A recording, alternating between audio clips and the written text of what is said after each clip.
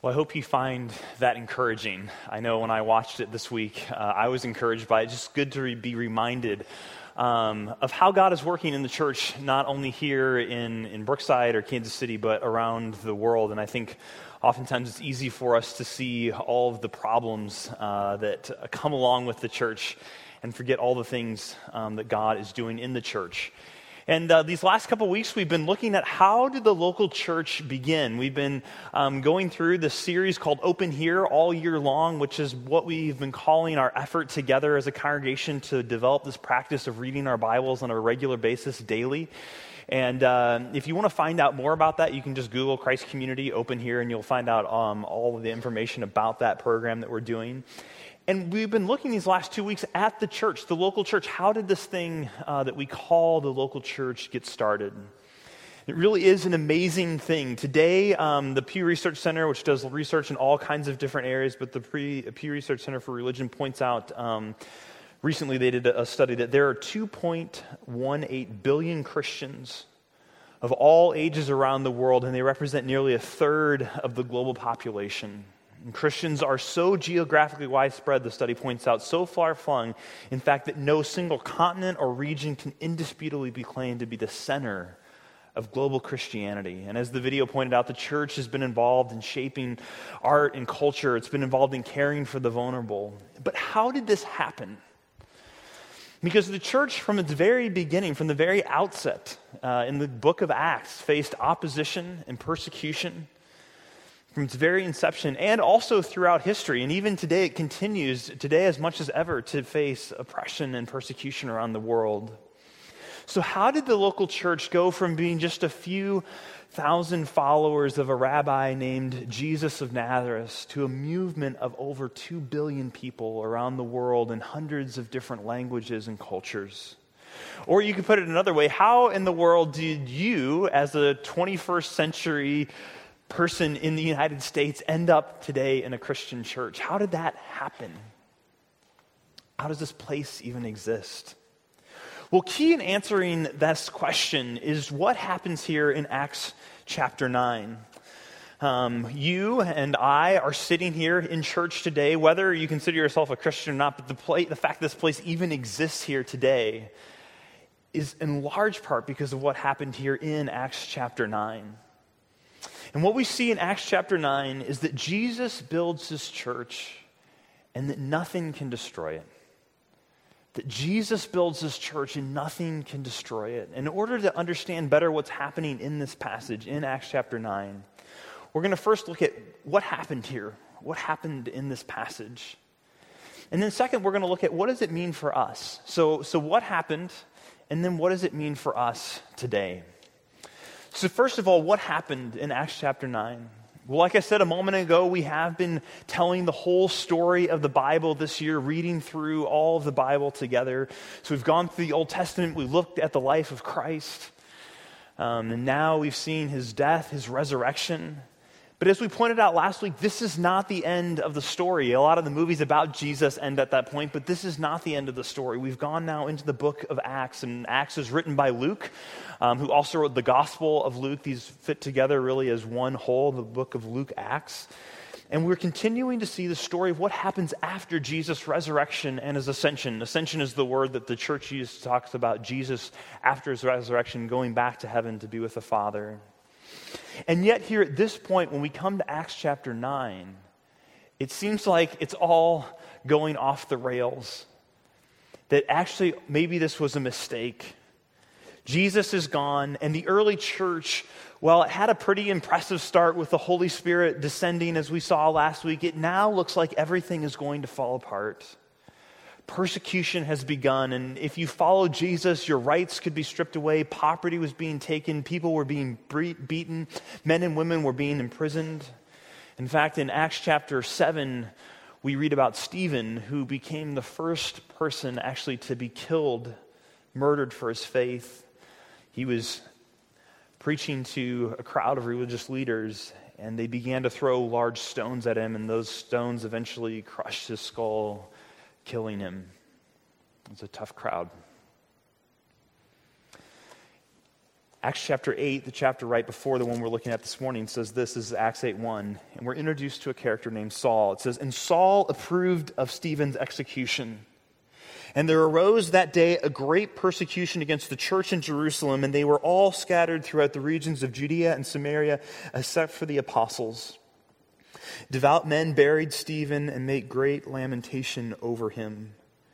But Saul was ravaging the church, entering house after house, and he dragged off men and women and committed them to prison." This would seem like the end. It seemed like Jesus, this idea of the church, it was good in theory, but actually in practice now, maybe we got to figure out a different plan because this thing looks like it's going to be destroyed. However, it turns out that this was just what the church needed. Jesus said in Acts 1:8 that you will be my disciples, you'll be my witnesses, proclaiming this good news about me, being witnesses of my resurrection in Judea, or Jerusalem, Judea, and to the ends of the earth. But so far in the story, they've only kind of hung out around Jerusalem. But after this persecution of Stephen, this death of Stephen, they begin to scatter. They run off. And they run off to Judea and Samaria and to the ends of the earth. And as they're exiting from Jerusalem to escape the persecution, they can't help but talking about Jesus wherever they go. And so now this persecution actually becomes a means by which the gospel is going forth in the Roman Empire. And thousands daily are being saved. This good news about Jesus, it's going viral. But Saul is livid. So Saul was a Pharisee, and the Pharisees were one of the most strict religious sects of Judaism during the time. Saul was a brilliant scholar. He was a motivational leader. He was passionate. He had studied with the best teachers. And according to the Old Testament law, he was just about perfect. And he hated Jesus. And he hated his followers. And you get the sense that Paul just could not understand how this dead man's followers could continue to grow. And Saul was going to put a stop to it.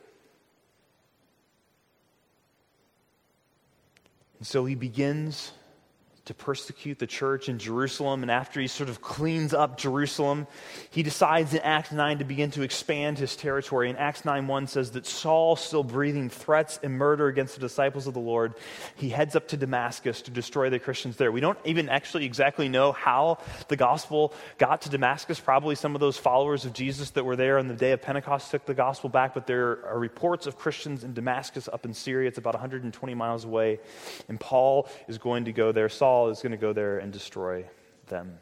And that phrase, breathing threats and murders, it's describing, really, the picture is that threats and murder are the atmosphere which Paul breathed, the way by which he lived. It's almost like I kind of got the image of Pigpen and the Peanuts. There's just this cloud of dust around him. The cloud around Paul is threats and murder. He was threats and murder.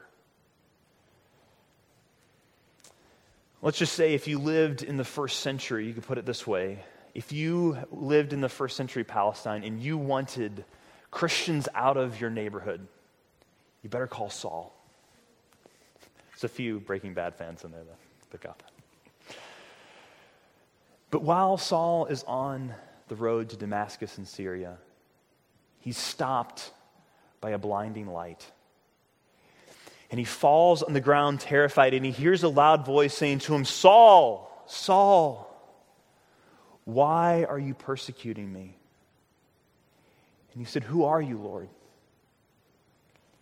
he said, "I am Jesus, whom you are persecuting." You see, Jesus so identifies with this church. One of the metaphors that the Bible uses to talk about the church is the body of Christ. Jesus so identifies with this church that when his people are mistreated, when his people are persecuted, he feels it. It's him being persecuted. When we speak poorly of other Christians or of his church, just keep meaning that Jesus takes that personally. He identifies so closely with his body and that he says, "You're persecuting me, Saul." He says, "Saul, go to the city. Go to Damascus." Saul's blind now. He says, "When you get there, someone will come and tell you what to do." And so Saul does. He goes on. He's got to be kind of led by his friends. He's completely blinded. And he goes to Damascus, and he waits 3 days. He's blind and afraid. He had been so convinced that he was serving God. He was passionate. This is what God wanted him to do. But now he's met Jesus. He doesn't know what to think anymore.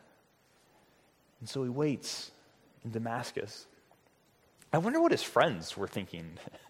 We don't know what happened to these companions who were with him, but I wonder what they were thinking about all this. And meanwhile, in Damascus, there's a Christian there named Ananias. And he also has a vision of Jesus. And Jesus tells Ananias, he says, Ananias, go over to Straight Street. He almost kind of gives him kind of GPS-style directions. Go to Straight Street, and you're going to find a man there, Saul, and he's expecting you. And Ananias says to Jesus, Lord, I've heard of Saul. He's evil. And actually, I'm surprised you didn't know the reason that he's here in Damascus. I don't know if you knew this, Jesus. He's actually here to destroy us and try to imprison us.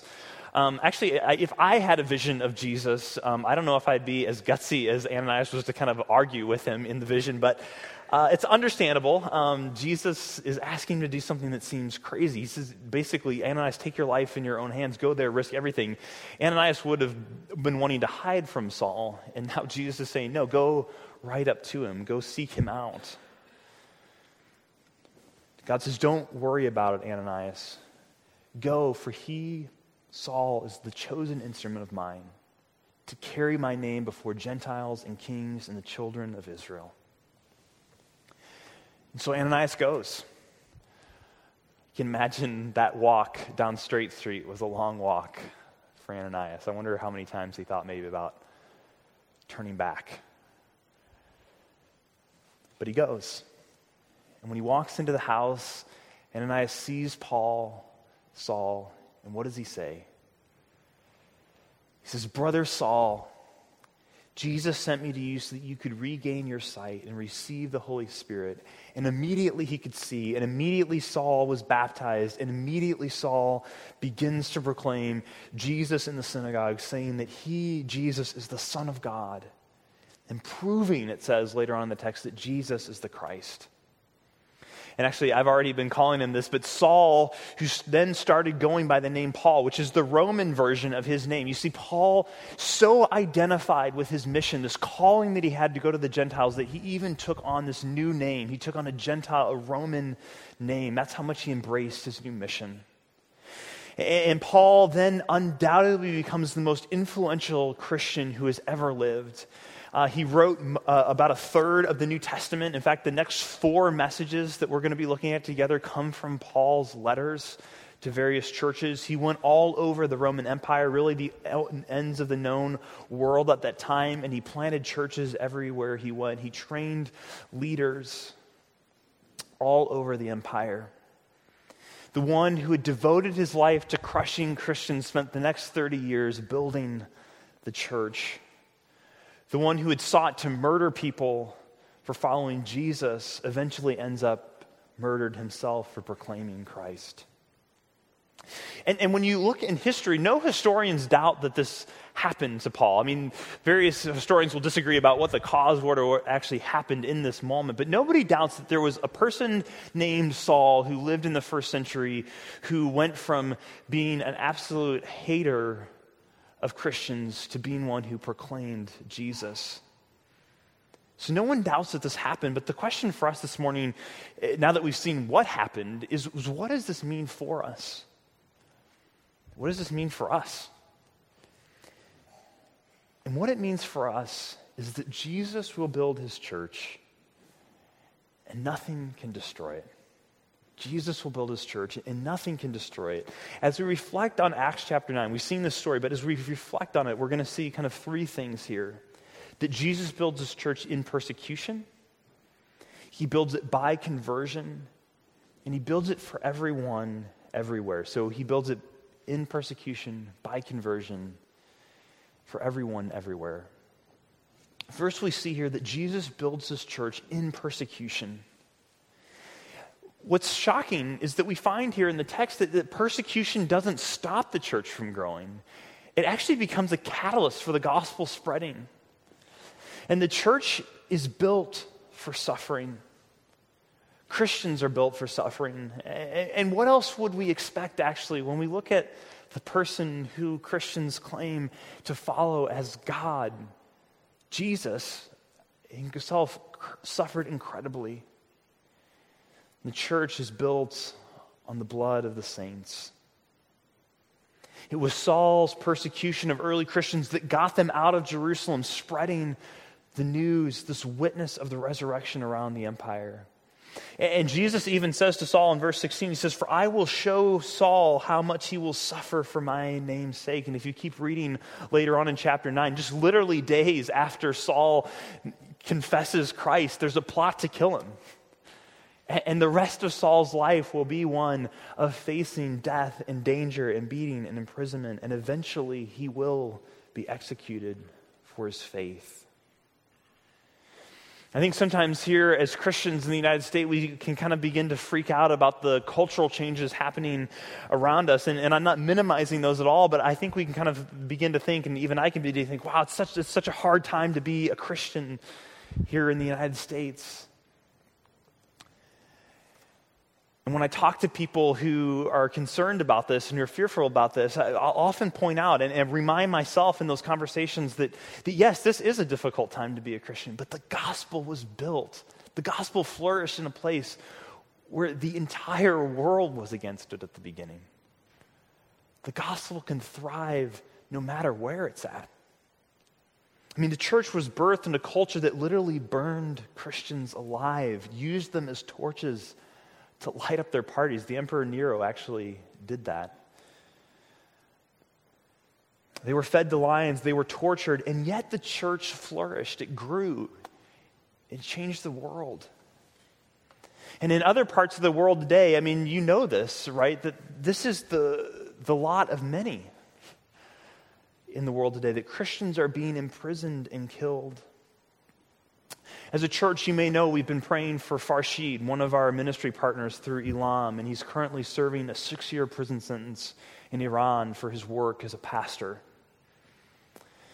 And he's already served half of that sentence, and during that time, a couple of his letters from prison have made their way out. And this is one he wrote just this last month, and I want to read just a portion of his letter to you this morning. This is from Farshid, who's in an Iranian prison right now this morning. He writes this. He says, "How can I complain about my suffering when my brothers and sisters are paying a high price for their faith all over the world?" He says, "I recently heard about many killed in front of a church in Pakistan. I also heard a young sister in Christ sharing about how she lost her family for the sake of the gospel, and still she is willing to return to share the good news. How can I complain about my suffering when our dear brother Hayat gave his life and was killed with more than 20 knife stabs to preach to sinners like me? And what about our dear brother Dajjab, who spent 9 years and 27 days in prison and was finally martyred after much suffering? How can I complain about my suffering when I think of our lovely brother Salmud and his 4 precious children, and he was martyred? And what about our dear brother Michaelian and Rakovich, whose blood is still crying out from the land of Iran to heaven?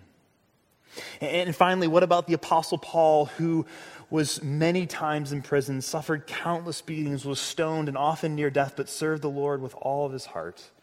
And this is how he concludes. Farshid's right. But after all this, Paul says, this light and momentary affliction is preparing us for the eternal weight of glory beyond all comparison. So when I look at these heroes of faith, how can I complain about my suffering? If you want to find out more about Farshid, you can go to freefarshid.org and you can read some of his other letters and a bit more about his story. And I would encourage you to be praying for Farshid. He also has a wife and 2 young children there, thankfully, who have received asylum so that they're safe. But pray for Farshid. Pray for many others like him around our world. His story is one of thousands. And meanwhile, the church in Iran continues to grow. After reading Farshid's words here, I can't help but feel a little sheepish about my hardships for living out my faith here in Brookside. And maybe I needed to take a little more risk. I mean, it's unlikely that any of us are going to suffer the way that Farshid or so many others have for our faith, at least not here, not now. But we can still take risks.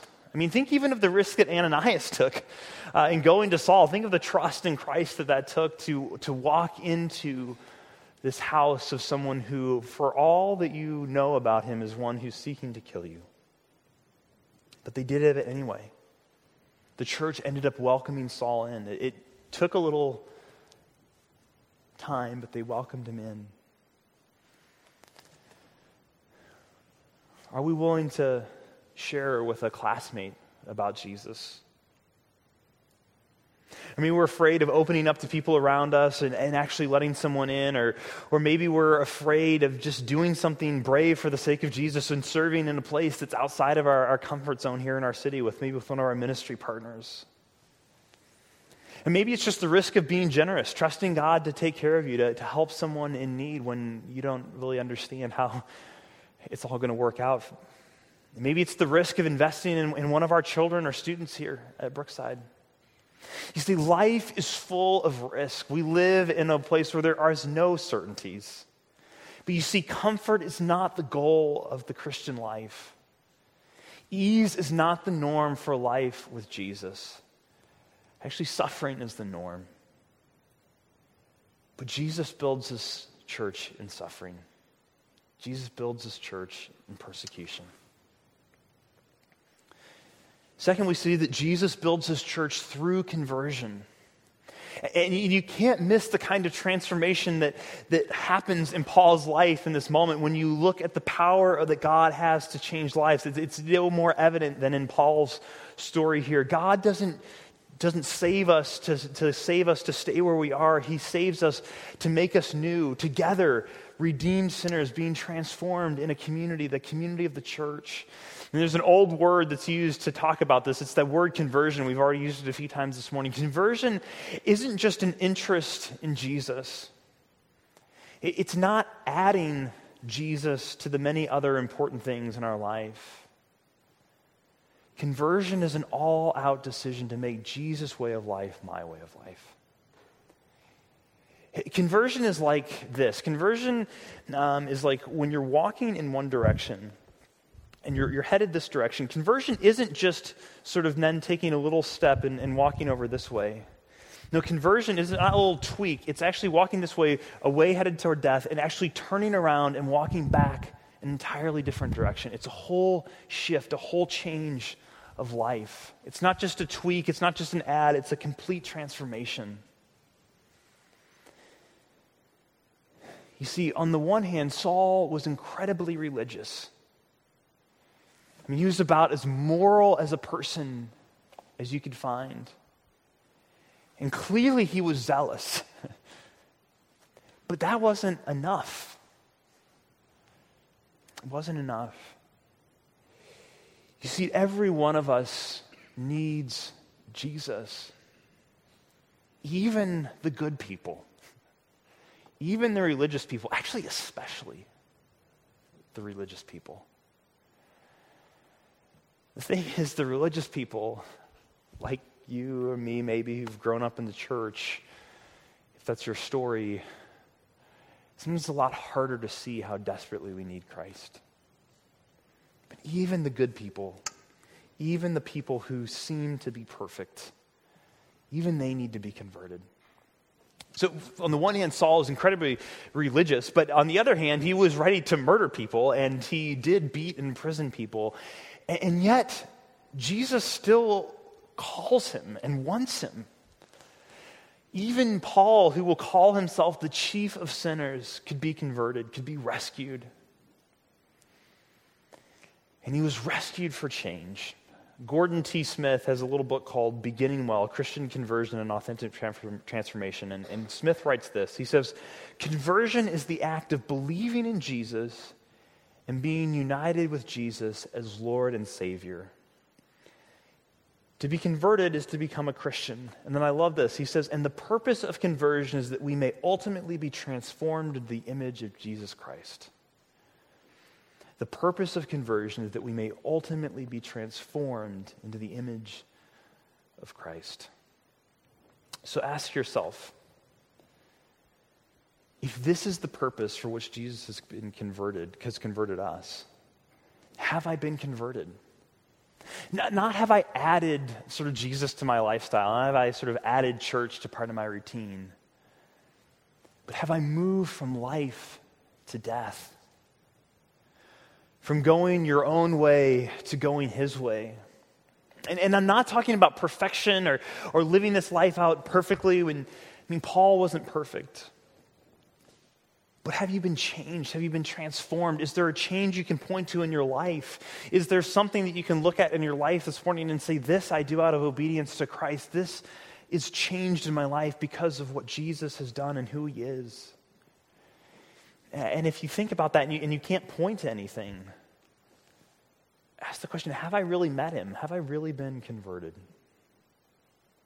Now, we're going to talk a lot more about this in the next several weeks as we get into Paul's writings of what does it look like to be converted? How does the gospel work? How does it change us? How does it transform us?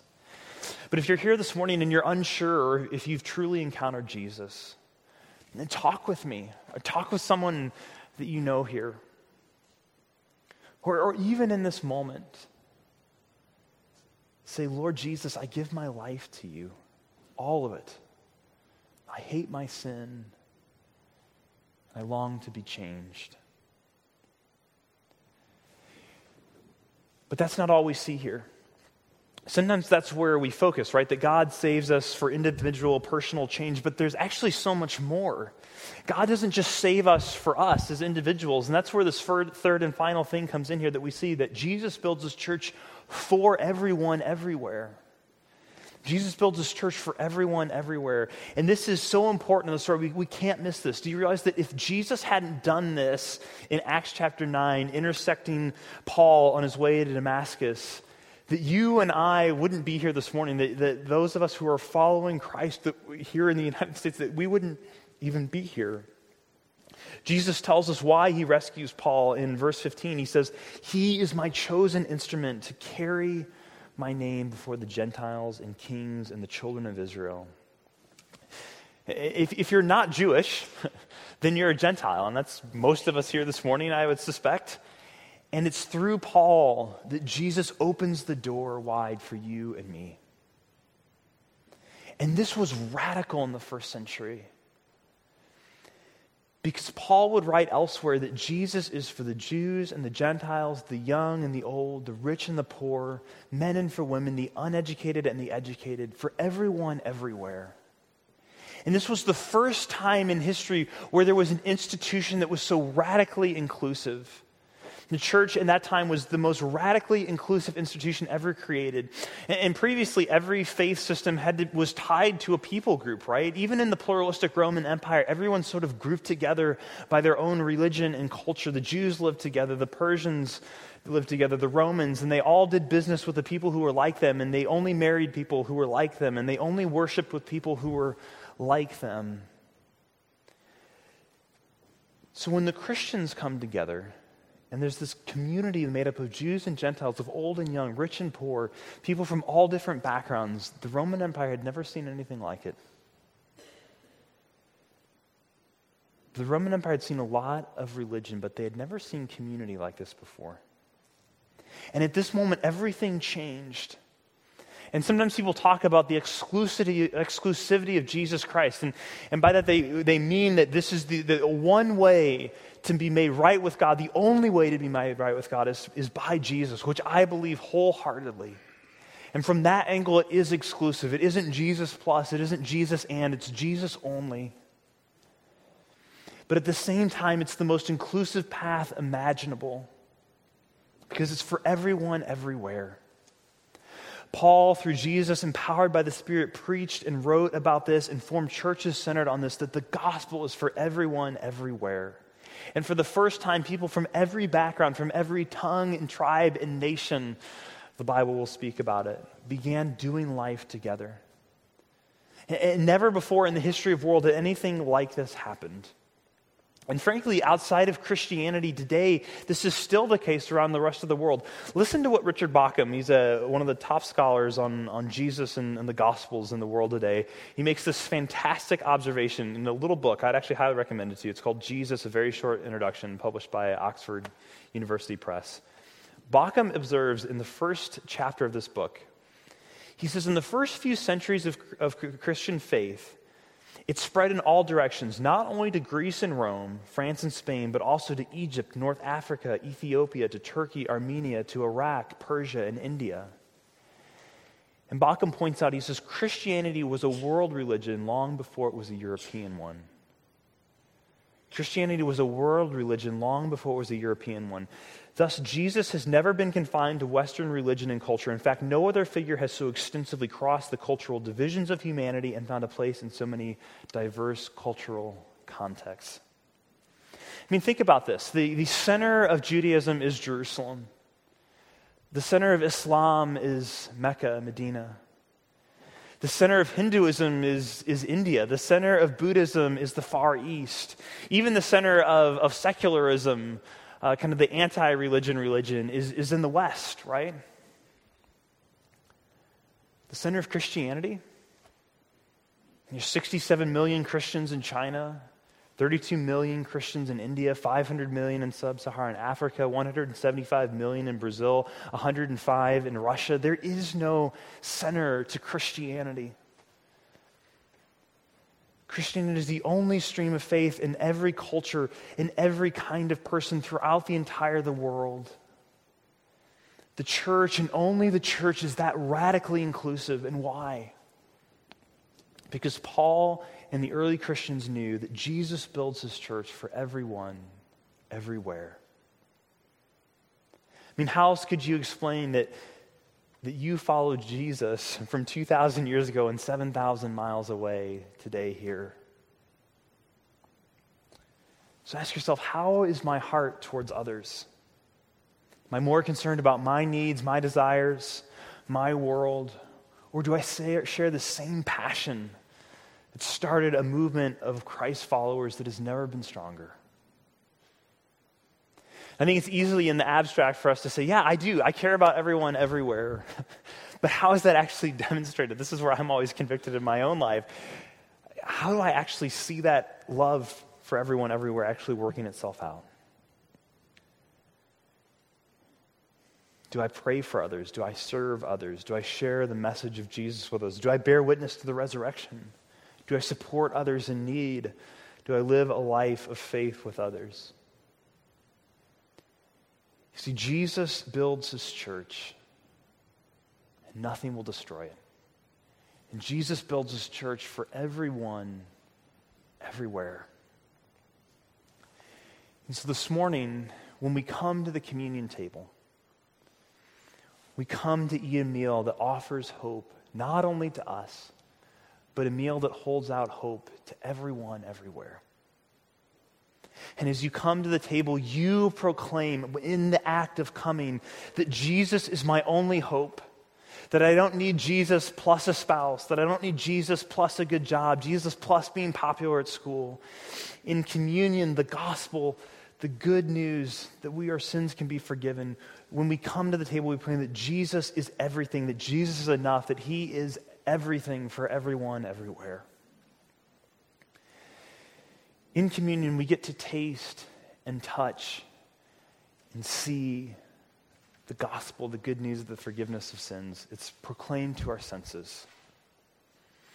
So this morning, you don't have to be a member of Christ's community to celebrate communion with us. Everyone who says that Jesus plus nothing is my only hope is welcome at his table. And of course, you can also respond during this time by remaining in your seat and praying, or also, as Claire mentioned earlier, by coming and receiving prayer. We believe that prayer is such an important part of what we do together as a congregation. And so we will be here in this corner. We're still trying to figure out the best place to do this in the room, but we're going to be back here in this corner kind of by the sound booth. If you would like prayer for something, if something in the message or just something in your life, and you say, I need someone to pray with me, we'll be there. I would love to do that during communion with you. When you do come to receive communion, just come in groups of 4 or 5 and gather around the table and take the bread, dip it in the cup, and then partake together as a group. There's 4 communion stations in the room. There's 2 back here, 2 up in the front. This one in the back here has gluten-free communion elements available. As you come, just exit out the side aisles and then return through the center aisle. If you're newer with us, you've probably already noticed that the pews are a little close together. And so if you have to kind of bump into someone or climb over someone a little bit getting in and out, we're used to that here. So that doesn't bother us at all if you do that. We know the pews are narrow. So come now to the Lord's table when you're ready to see and taste and touch the good news of Jesus for everyone, everywhere.